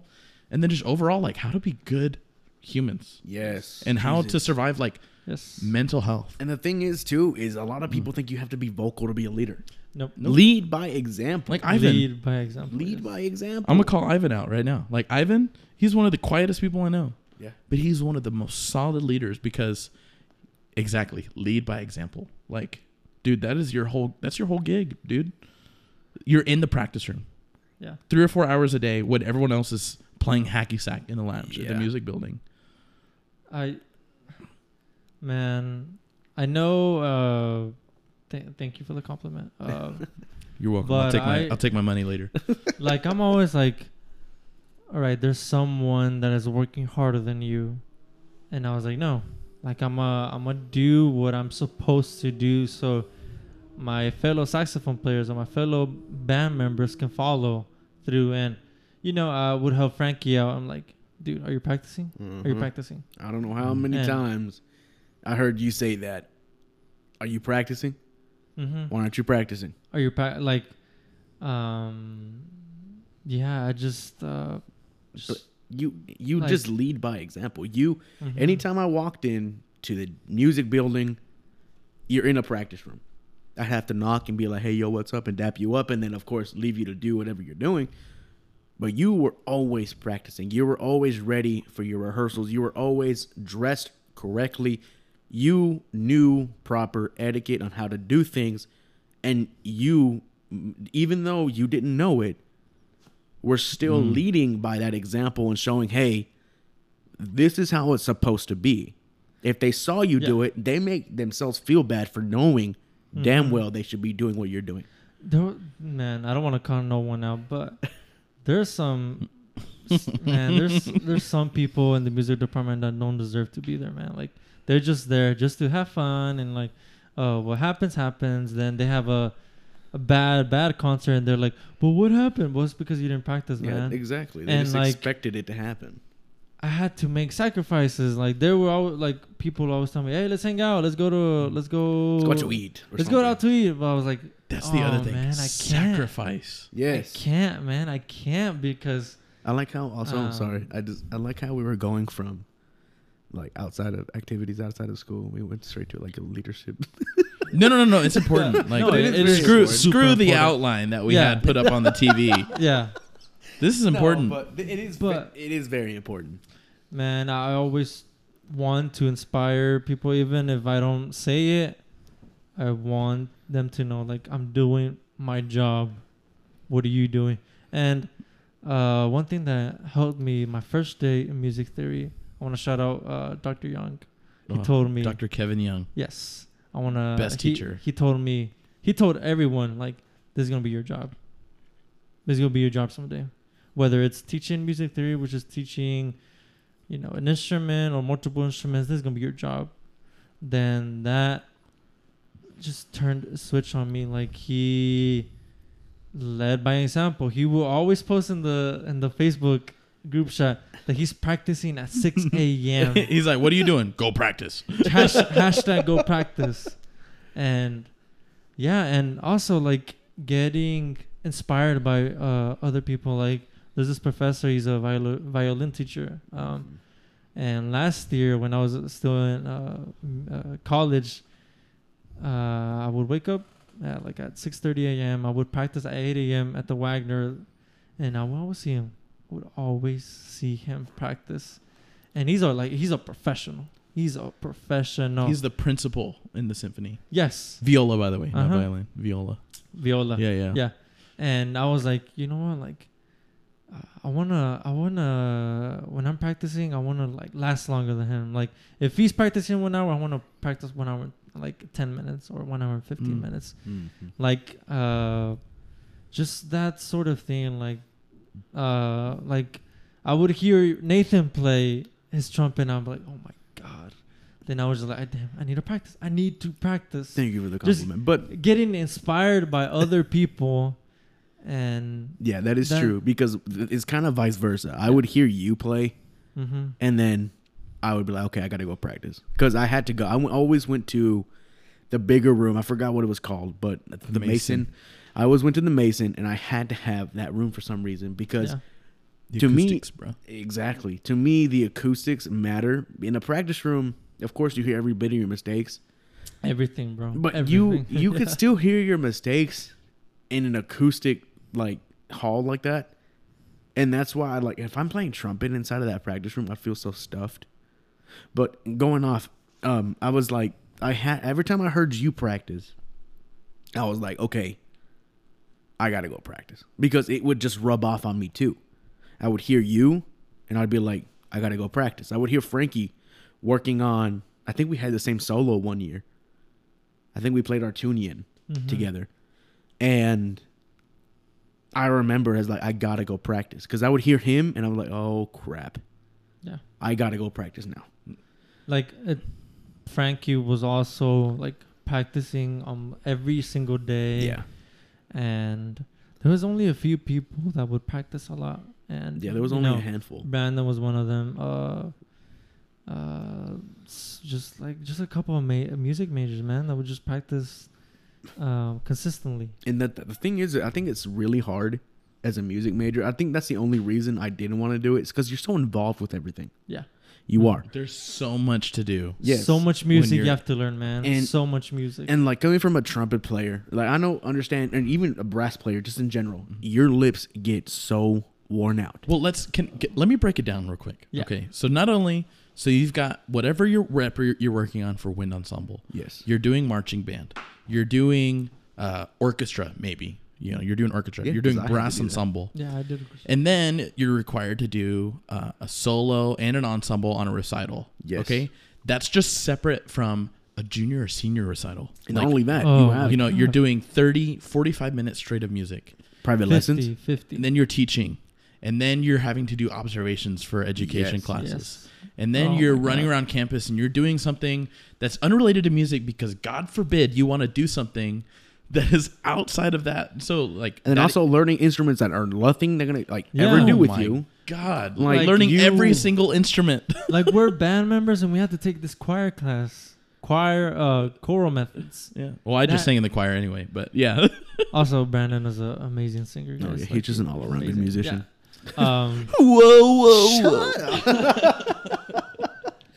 But yeah. But I feel like they're just so much more involved. I'm a Kines major. I went for a minor. I didn't have to do everything.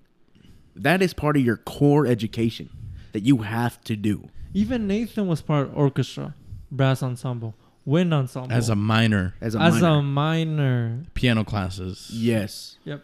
I had to do everything as a minor, other than I just had less hours, basically. You know? Yeah. It's just the repertoire, man. It's just a lot of music. And then, of course, what were they called at the end of the semester where you had to go and perform in front of the professor? Yeah, your Yeah, juries. your Jury. Yeah, you have juries that everybody's stressed about. It's like you stand in front of a panel of faculty who Yeah. all have doctorates or master's degrees, and they're gonna stare at you while you play your instrument, and they say tell E you, minor scale. they're gonna tell you whether you're good or you're trash. Or you should get out of this music department right now. But It's yet, some yeah. of the students that are god awful are still in it after doing juries. It's like your final exam. Yeah, final it's your exam. final exam. What outside you of final what you exams. learn in your private lessons, and are you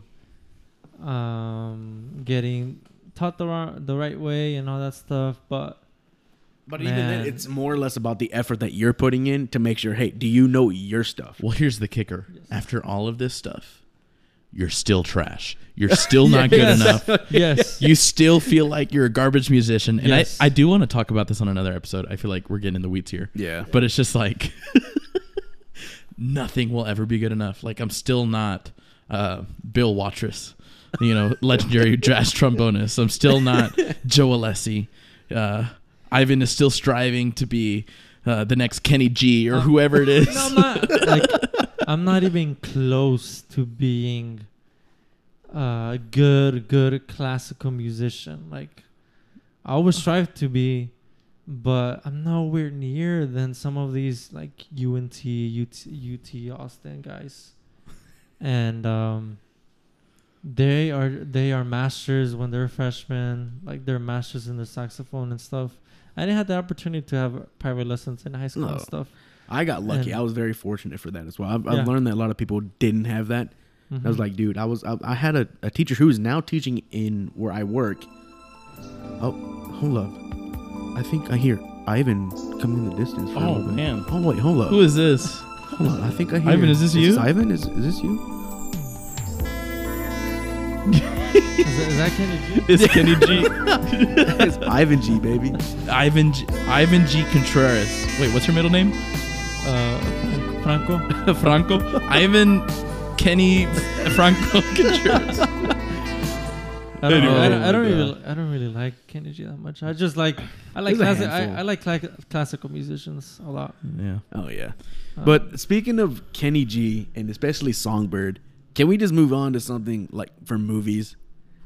Because I think it really did stem something in Well, me. you think there's a Kenny biopic that needs to happen, or No, what? but if okay, outside of our interest in music, I also love cars. Okay, I love cars. I love motorsport.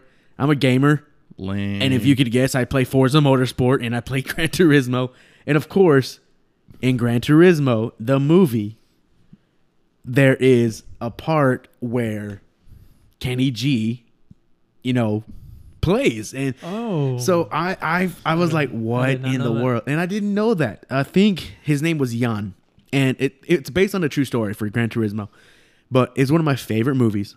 And I was very surprised to know that in real life, this guy listens to Songbird by Kenny G before every single What? one of his races. Okay. Lame. And I was like, oh my gosh.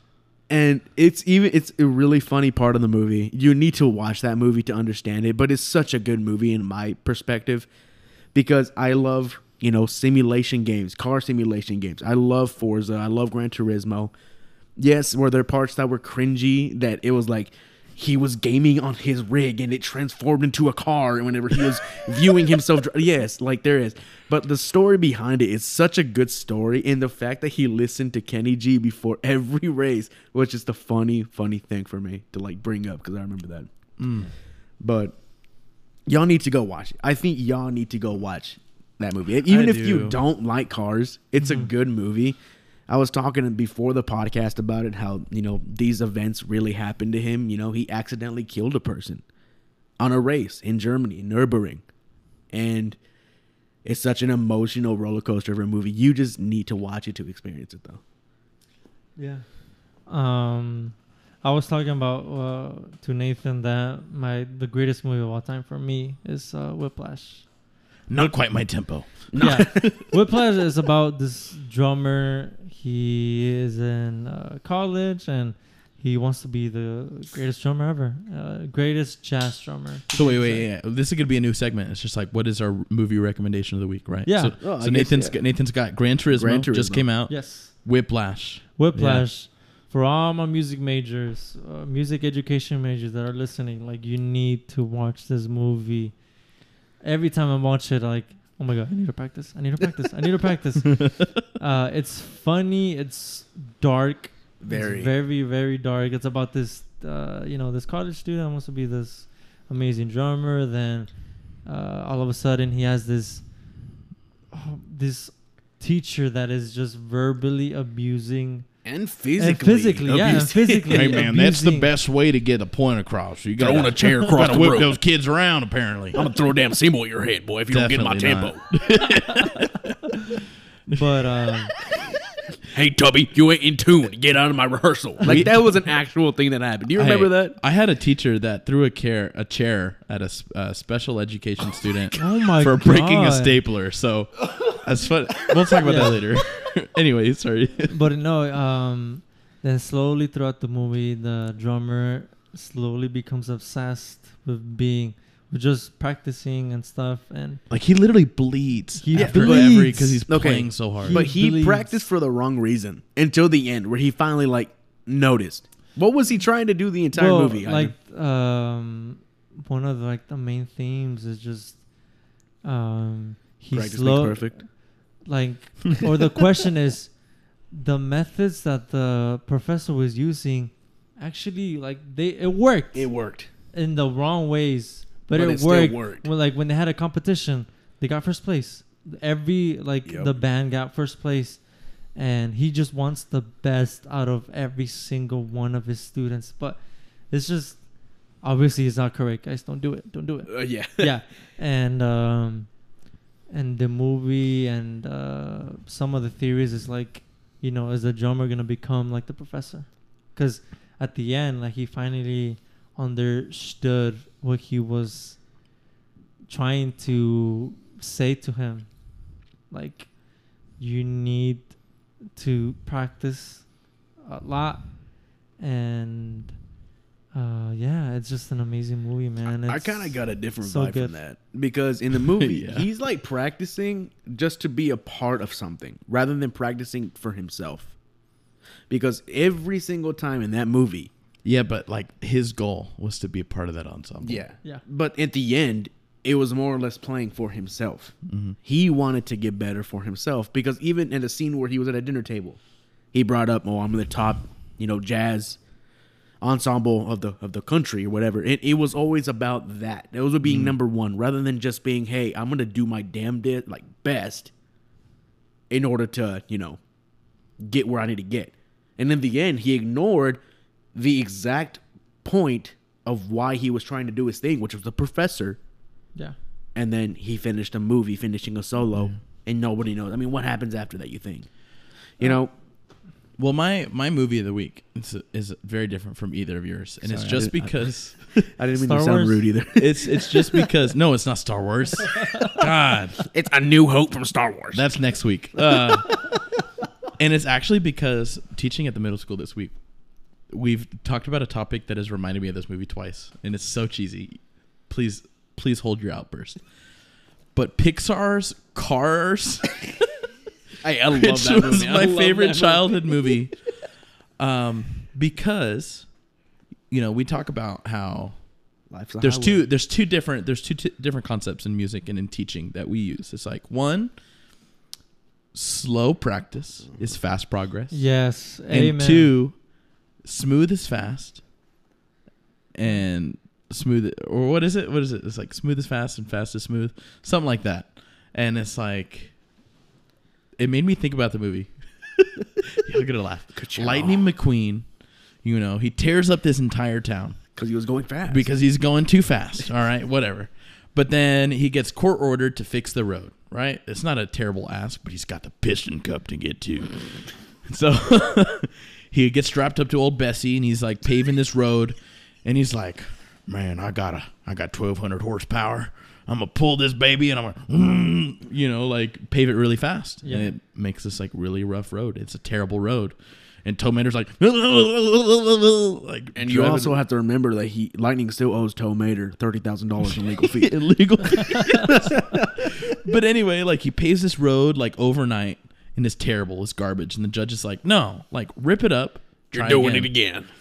And you know, he goes through this whole character development, and you realize that there's so much more to life. And there's so much more to life, and he's that little Porsche. You know, he just needs to slow down a little bit, and he paves like the smoothest, like most beautiful road. And life is like that too. Like Life's a highway. We like to live life a quarter mile at a time. We like to go so fast. You know, we're always. He's laughing. He's laughing, but it's true. Okay, Fast and the Furious.